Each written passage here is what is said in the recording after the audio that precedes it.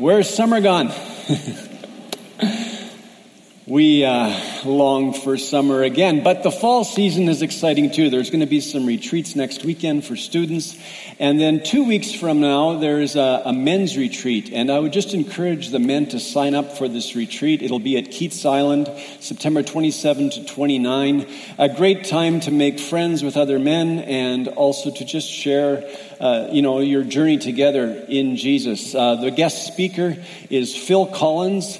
Not the drummer from Genesis or the vocalist. No, Phil Collins, he's a pastor from Kelowna. And he's a great brother, great friend. And you'll enjoy hearing not only his personal stories, but also him expounding the word for you.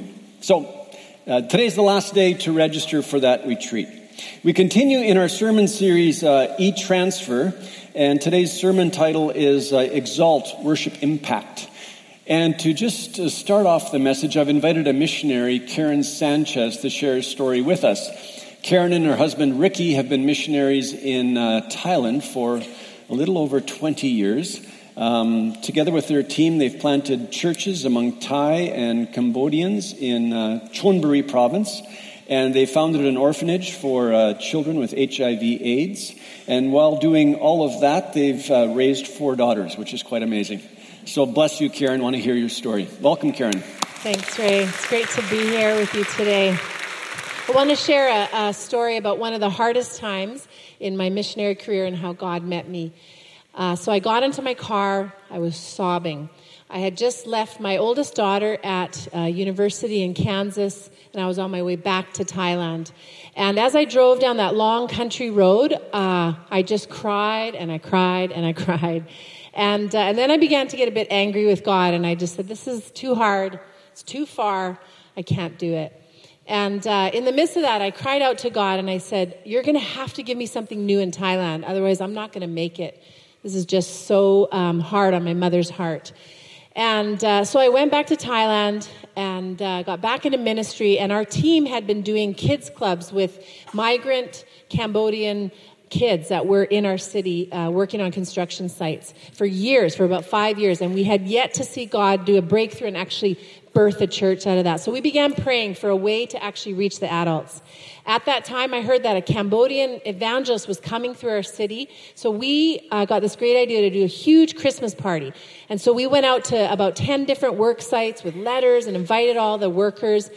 And every one of the foremen said no. They were not going to release the workers, and that was it. And so our team got back together and we began to pray even harder. And we said, we really believe like this is the ideas from God. So God, we need your breakthrough. And right before that, we found out that we had 200 Samaritan Purse shoeboxes that had come in. So we thought, okay, we can leverage that. And so in faith, we hired a cook to make food for 150 people. We hired 10 trucks, and we went back to the work sites and asked again. And to our great shock, all of the foremen said, okay, yeah, they can go. And so that night, the trucks began rolling in with dozens and dozens of Cambodian workers that were just so excited to be together. And that night after we worshiped, the evangelist got up and he shared about a 15-minute presentation of the gospel. And then he very quietly just said, who would like to give their lives to Christ? And in front of our very eyes, the people just started standing up all over the church. And he led them in a beautiful prayer of accepting Christ. And then after that, he said, now I know many of you have on a magic belt under your clothes and you have amulets on to ward off evil spirits. So if you want to be free today from living in this fear of evil spirits, come forward. We have this big butcher knife right here, and we're going to cut those things off for you today. And again, dozens of people just walked to the front to be free from this fear. And as I looked at my husband, he said, Karen, you're not going to believe this, but 77 people just gave their hearts to Christ. And I was overwhelmed, started crying, and I went outside just to have a moment under the stars, and I just praised God for what he was doing in our midst. And in that moment, I heard the Lord say to me, I saw you on that country road. And I saw that your heart was broken, and I heard your cry for something new. And so tonight I'm birthing a Cambodian church in your midst. And I know that you needed a new thing. And so I'm answering your prayers from that night on the country road. Thanks.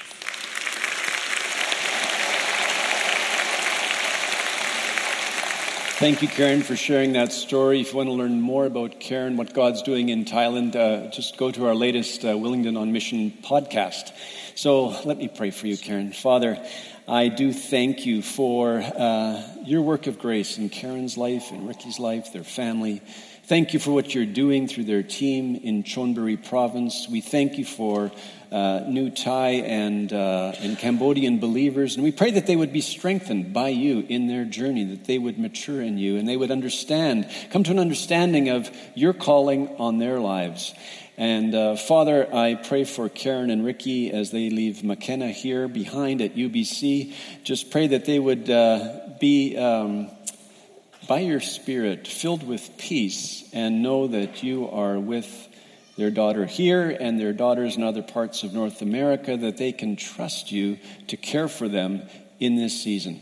So God, we thank you for your goodness to us in Jesus' name, and we pray your continued blessing on Ricky and Karen and their family. Amen. God bless you, Karen. Yeah.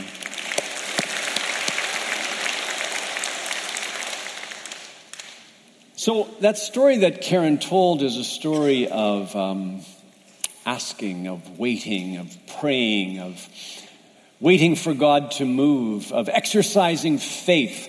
What's it like for you when you are waiting for something?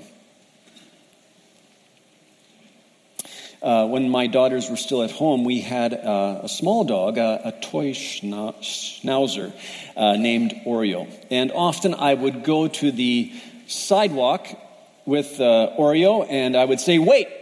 And Oreo would stop at the sidewalk, look up at me, and then start bouncing, eyes fixed on me. I'd say, wait, and I'd go, 1, 2, 3, go. And Oreo would run across the street into the park as if she had gone to heaven. But as soon as I said, wait, she was filled with expectancy because she knew what was coming.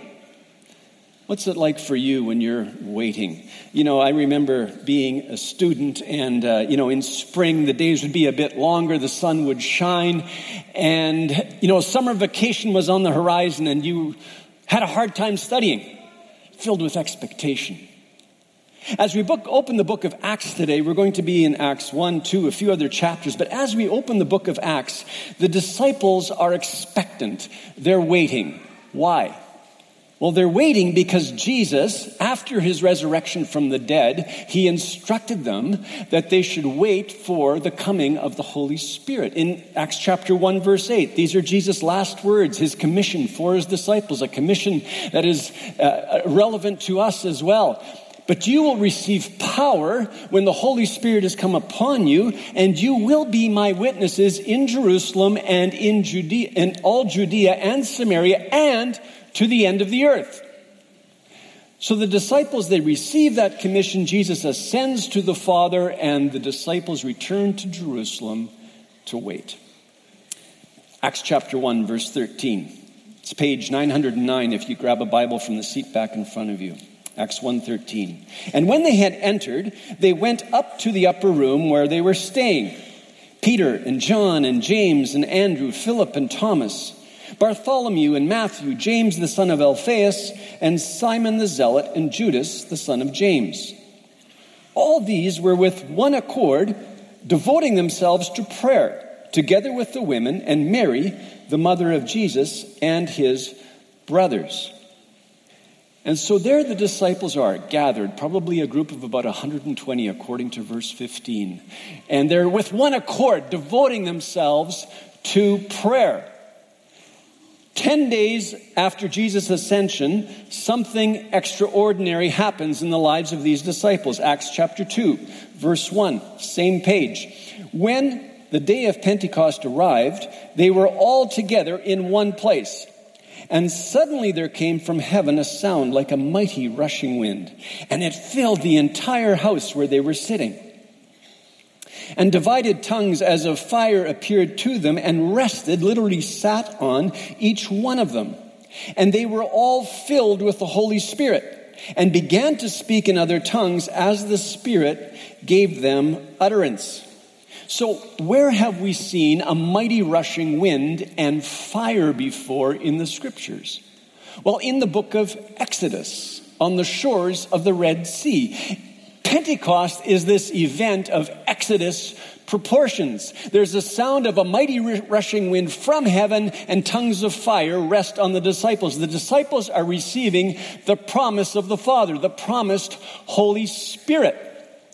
God dwelling not only among his people, but in his people. We read on, chapter 2, verse 5. Now there were dwelling in Jerusalem Jews, devout men from every nation under heaven. And at this sound, the multitude came together, and they were bewildered because each one was hearing them speak in his own language. And they were amazed and astonished, saying, "Are not all these who are speaking Galileans? And how is it that we hear each of us in his own native language?" What's God doing here? Well, on this Pentecost day, there were people in Jerusalem from all over the Roman Empire and beyond. If you read through the place names, the people group names in the following verses, there are people from what is today Iran, Iraq, Crete, Rome, North Africa, Arabia, Turkey. This multitude came together, drawn by the sound of the Holy Spirit coming upon the disciples, being filled. How are these uneducated Galileans speaking in our own languages? How is that happening? They're bewildered. They're amazed. What does this mean, they ask? Well, what does it mean? Pentecost is a reversal of something that happened way back in Genesis chapter 11. In Genesis chapter 11, the people are building a tower to themselves. They're dethroning God and claiming the earth for their own. They're acting in arrogance. It's an expression of their independence of God. And God confuses their languages and scatters the people. Pentecost is a reversal of that day. Pentecost is about men and women surrendering themselves to God, waiting in God's presence, saying to God, "Here we are, fill us with your Spirit." It's a reversal of Babel. The Father is forming a new people from all over the earth coming together to speak one language, the language of the Spirit. It's a multinational, multicultural, multilingual family created by God. God is birthing his church here in Acts 2. It's a church for all people. Now, a question that sometimes comes up is the Holy Spirit for all? The experience of the filling of the Holy Spirit, is that for everyone that believes in Jesus? Or is it for an elite few? Peter, in his message to the crowd there in Jerusalem, in Acts chapter 2, he answers that very question. Acts chapter 2, verse 38. And Peter said to them, "Repent and be baptized, every one of you, in the name of Jesus Christ for the forgiveness of your sins. And you will receive the gift of the Holy Spirit. For the promise is for you and for your children and for all who are far off, everyone whom the Lord our God calls to himself." Jesus, when he teaches his disciples in Luke chapter 11, this is what he says. He says, "Ask and it will be given to you. Seek and you will find.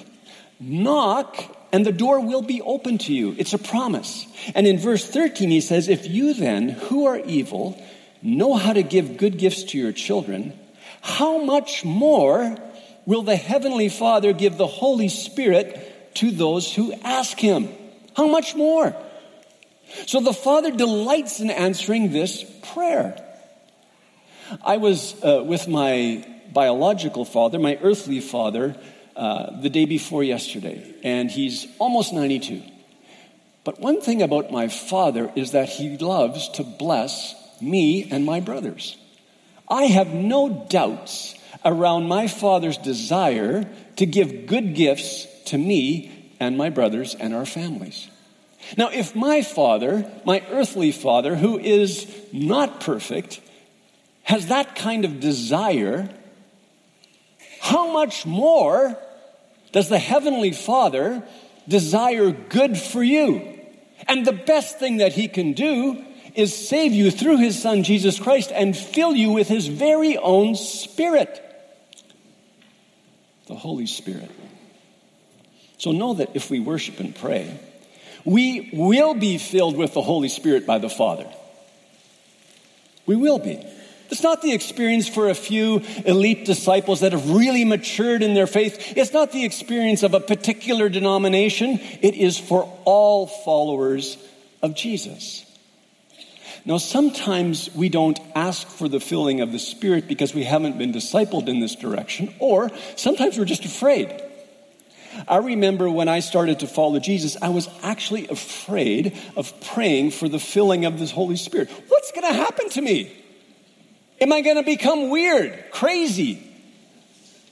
It's an irrational fear, but sometimes we actually have that fear within us. The scriptures encourage us to pray for the filling of the Holy Spirit. Why?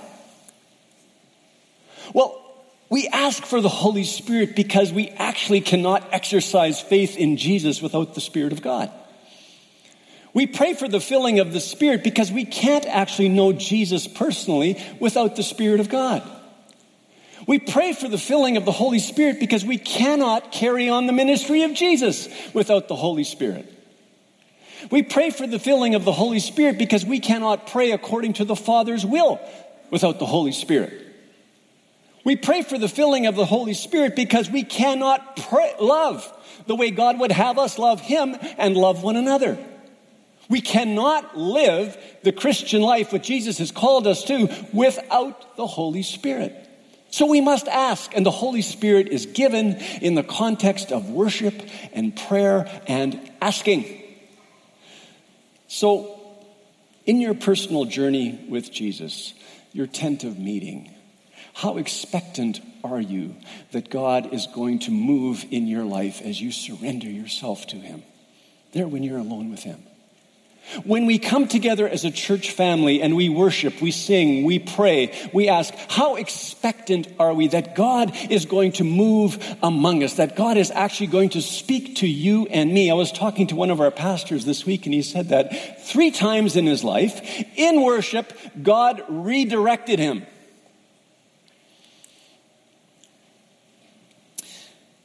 Here in Acts chapter 2, you know, the disciples, they are filled with the Holy Spirit. They've been in an enclosed space, a private space. Now they leave that enclosed space. They go out into the public space and they start to witness boldly to Jesus. They speak of the mighty works of God through Jesus. A few days later, this is now Acts chapter 3. Acts chapter 3, Peter and John, they're on their way to the temple. They're going there to worship. There's a lame beggar on the steps. He's over 40 years of age, the scriptures say, lame from birth. Through the ministry of Peter and John, through the work of the Holy Spirit in and through them, this man is healed. He's restored. It's a miracle. People come to faith. The religious leaders see what's happening. They feel threatened by the new movement, so they arrest Peter and John. Peter and John spend the night in prison. The leaders are afraid of this new movement, afraid of the crowds, and so instead of keeping them in prison, they just warn them. And this is what they say to them in Acts 4, verse 18. So they called them and charged them not to speak or teach at all in the name of Jesus. So they are to stay quiet. How does the young church respond? Acts chapter 4, verse 24. This is page 912, verse 24. And when they heard it, they lifted their voices together to God and said, Sovereign Lord, who made the heaven and the earth and the sea and everything in them. So as they begin to pray, they remember who God is. They worship Him. They exalt His name. God, you're sovereign over all things. You're Lord over all things. You're the creator of all things. Everything belongs to you. And then they remember a psalm as they're praying, Psalm 2, which is a psalm that talks about how foolish it is to act against the anointed of the Lord. Let's keep reading. So, verse 25, Sovereign Lord, who through the mouth of our father David, your servant, said by the Holy Spirit, why did the Gentiles rage and the peoples plot in vain? The kings of the earth set themselves, and the rulers were gathered together against the Lord and against his anointed.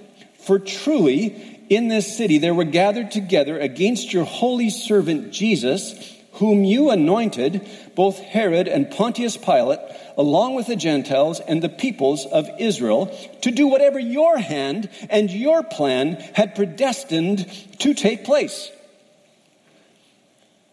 So, Father, just a few days ago, Jews and Gentiles plotted against your servant Jesus. That was foolish because exactly what you had planned, what you had predestined to take place, took place.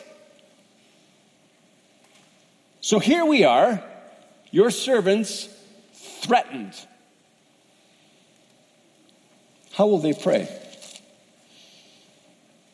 Look at this, verse 29.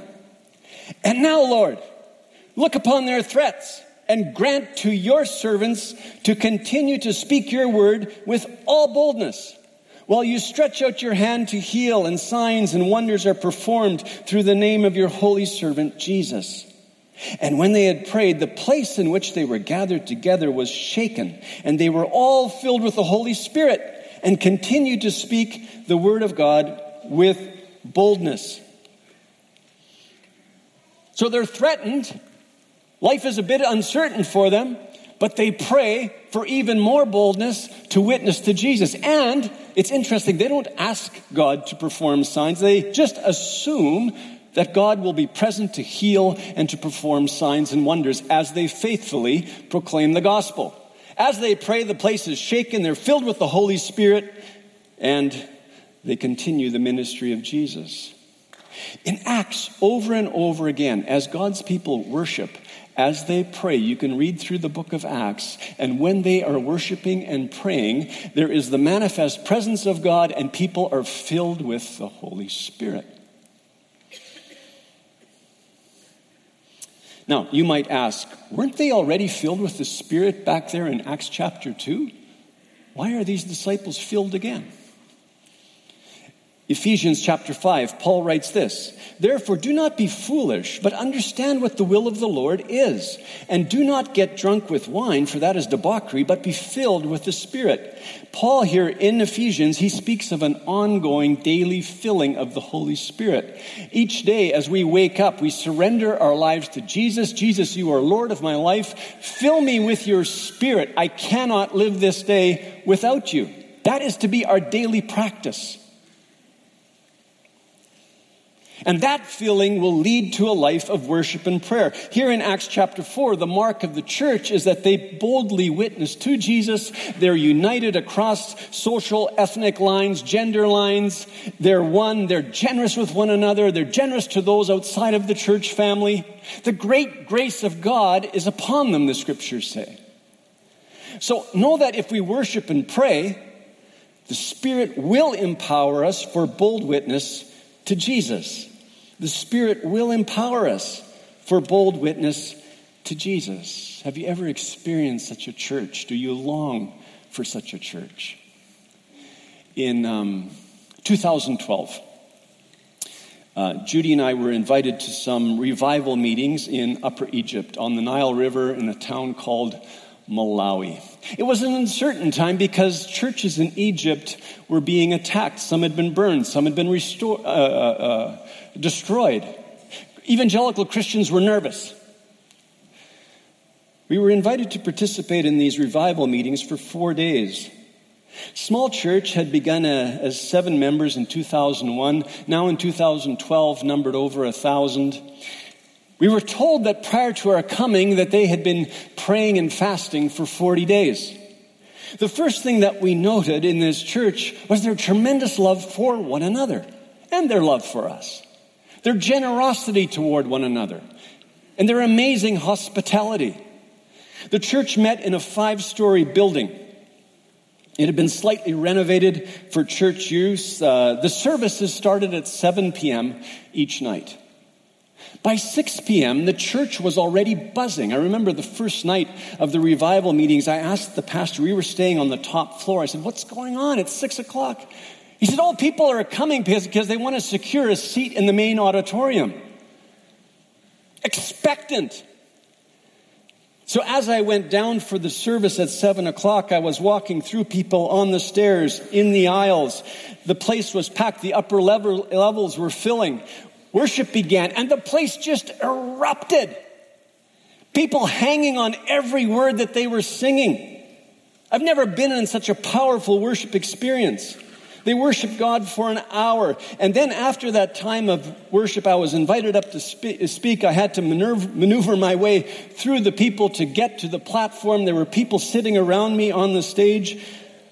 What a wonderful moment to be invited. What a privilege to be in that moment where there's a hunger for the Word of God, to be able to proclaim His Word. And even before I finished, people started to stand up in response. There were people rededicating their lives to Jesus, not because of my great sermon, but because God was present. So people rededicated their lives. Others came to faith. There were people from different denominations present. Even Muslims had come for prayer. I remember 2 men coming up after the service. They said, we're not sure why we're here, but we know we need to repent. That's what happens when God is at work, when God is present in the room, when the great grace of God is upon His people. Do you and I hunger for a church like that? Do we hunger for that? Do we want to be a part of that?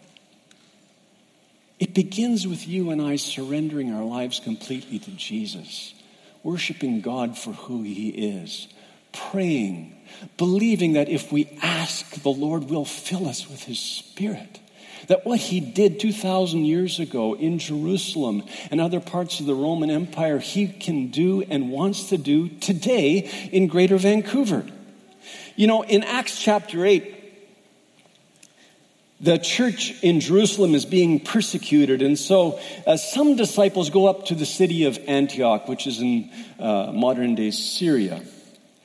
And as they go up, they share their faith with those whom they encounter, and both Jews and Gentiles come to faith. Many come to faith, and so the church in Jerusalem, when they find out about that, they send Barnabas up to Antioch to instruct them in the way of Jesus. More people come to faith, so Barnabas goes after Saul, finds Saul and brings him to Antioch, and for a year, they teach the young church together. What do we need to know about Antioch? Well, Antioch was a city of about 500,000. It was cosmopolitan. It was multicultural. It was pluralistic. In that city, according to history, there were Greeks and Romans and Syrians and Phoenicians and Jews and Arabs and Persians and Egyptians and Indians. So this wonderful marriage of European and Asian life. Not so unlike Greater Vancouver. What happens in this church? Acts chapter 13. Acts 13. Turn there with me. Acts 13, verse 1, page 921. Now there were in the church at Antioch prophets and teachers, Barnabas, Simeon, who was called Niger, Lucius of Cyrene, Manaen, a member of the court of Herod the Tetrarch, and Saul. Fascinating. And so Barnabas is a Hellenist Jew from Cyprus. Simeon, who was called Niger. Niger means black in Latin. So probably a black African. Lucius of Cyrene, Cyrene, a city, old city in Libya.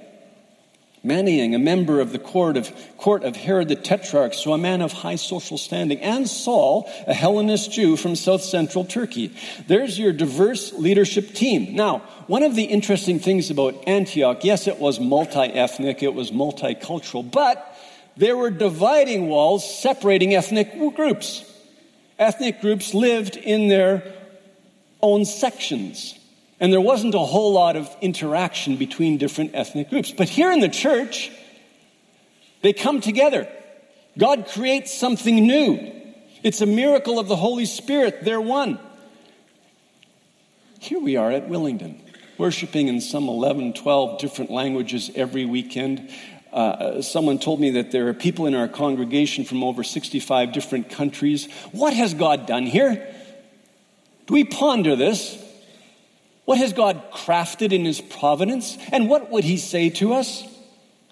How does God speak to the church in Antioch? Look at verse 2.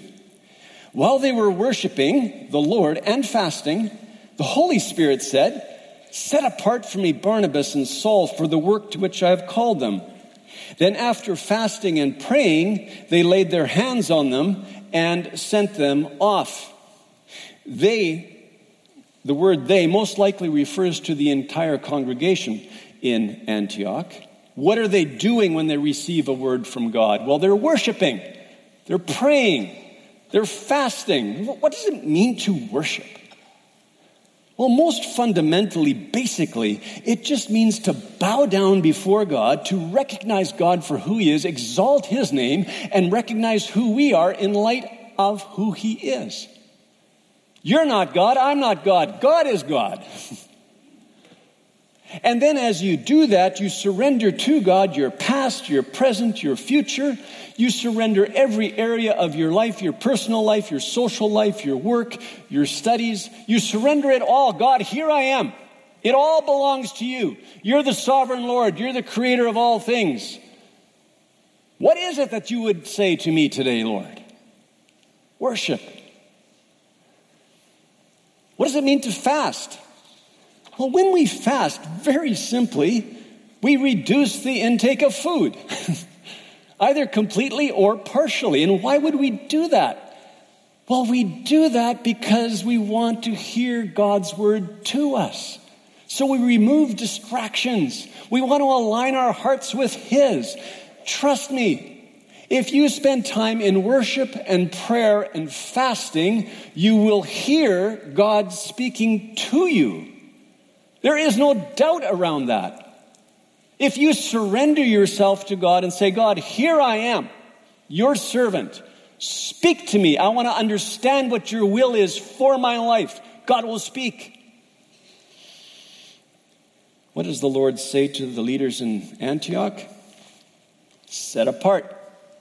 Appoint for me Saul and Barnabas, two of my servants. I've called them. So God has already spoken to them about what he has for them. Where did Saul first encounter Jesus and receive a calling from him? Well, on the road to Damascus. Acts chapter 26, verse 16. But rise and stand upon your feet, for I have appeared to you for this purpose, to appoint you as a servant and witness to the things in which you have seen me and to those in which I will appear to you, delivering you from your people and from the Gentiles, to whom I am sending you to open their eyes, so that they may turn from darkness to light and from the power of Satan to God, that they may receive forgiveness of sins and a place among those who are sanctified by faith in me. Where has Paul been since his conversion, since he heard that word from Jesus?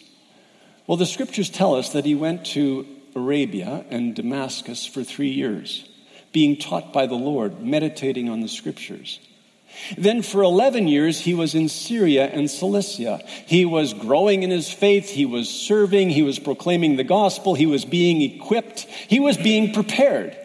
Then after 11 years, Barnabas goes and gets Saul, brings him back to Antioch. For a year, they teach the young church the ways of Jesus, a young, vibrant, growing church. And now, Acts chapter 13, in this time of worship and prayer, the leaders hear the word of the Lord over Saul and Barnabas, and it's a confirmation of the calling that they already received. This calling is being rekindled. It's God's timing, and the church is invited to confirm the calling. I think that's instructive for us.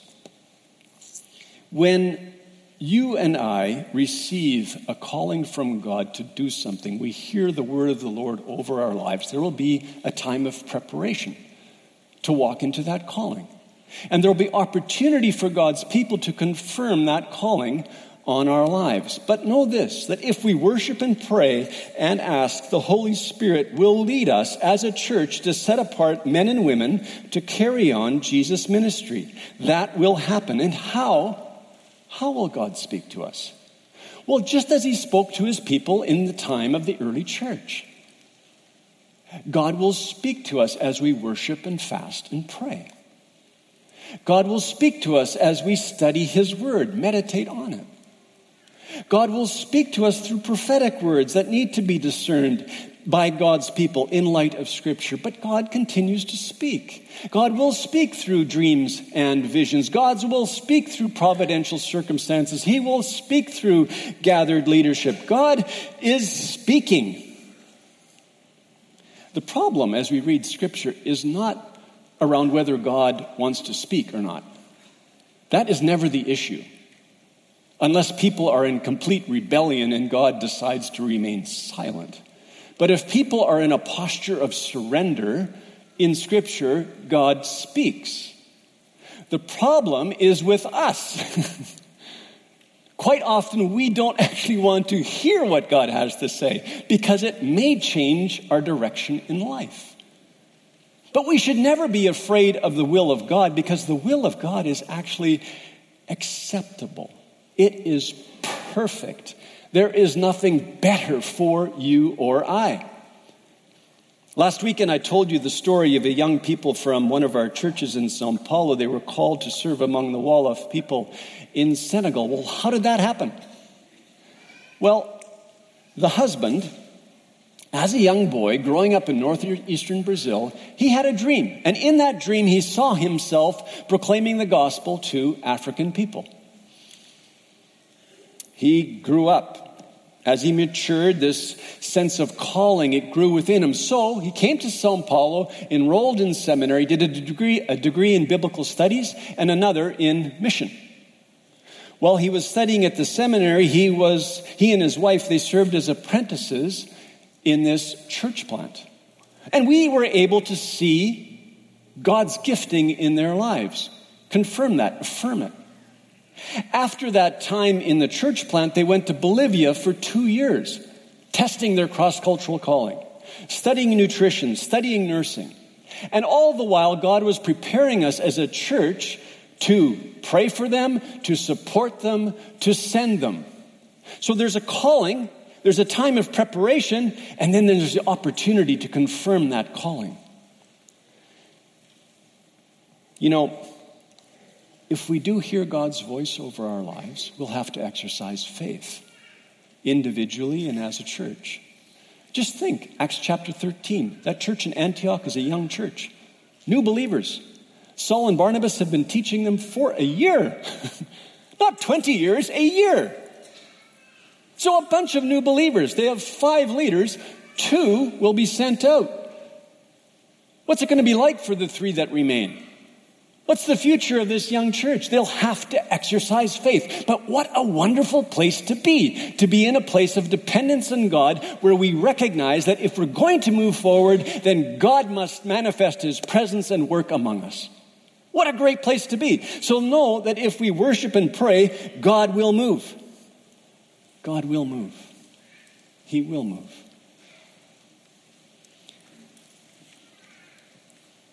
I'll close with this. We're called to be a house of prayer for all nations. That means that our desire is to be a home for all peoples. That means that we're committed to praying for all nations. That means that our desire is to send people to all nations. We're called to be a house of prayer for all nations. Jesus, when He cleansed the temple, He quoted Isaiah 56. Let me read Isaiah 56 for you. And the foreigners who join themselves to the Lord to minister to Him, to love the name of the Lord and to be His servants, these I will bring to my holy mountain and make them joyful in my house of prayer. Their burnt offerings and their sacrifices will be accepted on my altar. For my house shall be called a house of prayer for all peoples. Can you think of a better fulfillment of that word spoken through the prophet Isaiah than Pentecost? Can you think of a better fulfillment of that word than what was happening in the church of Antioch? Could it be that God would have us as a church family be a fulfillment of that word, a house of prayer for all peoples, where all are welcome, and we not only intercede for one another here, but we pray for the peoples of the earth that have not heard the message of Jesus, and we send our own to those people that they might hear the gospel. Willingdon exists to know Jesus Christ personally and to carry on his ministry. That's God's calling on our lives. That's why we exist. The only way that we can come to know Jesus personally and carry on his ministry in our day, wherever we are, is under the empowerment, the filling of the Holy Spirit. Amen? Amen. Let's stand for prayer.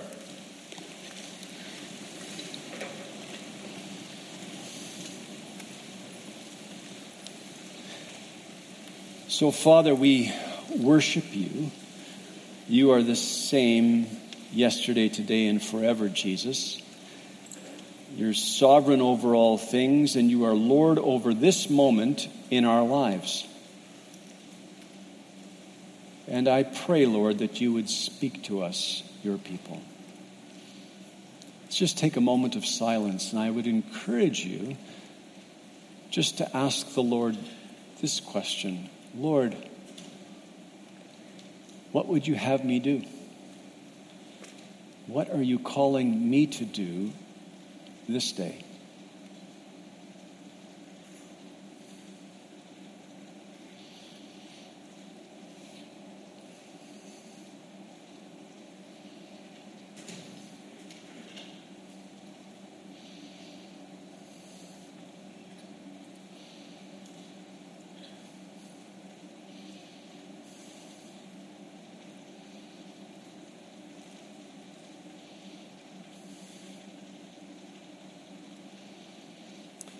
So, Lord, as we just present ourselves to you,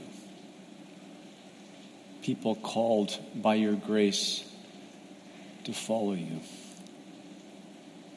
We hear the fans and we recognize that the air is moving. We pray, Lord, for the move of your Holy Spirit among us. We ask for the filling of the Holy Spirit. Lord, we ask for your fullness that we might proclaim your word boldly. I pray that for my brothers and sisters.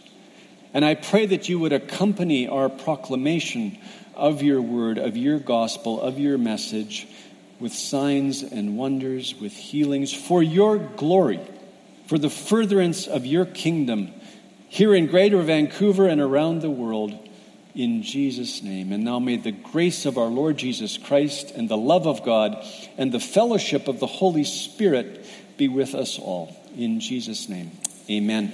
God bless you.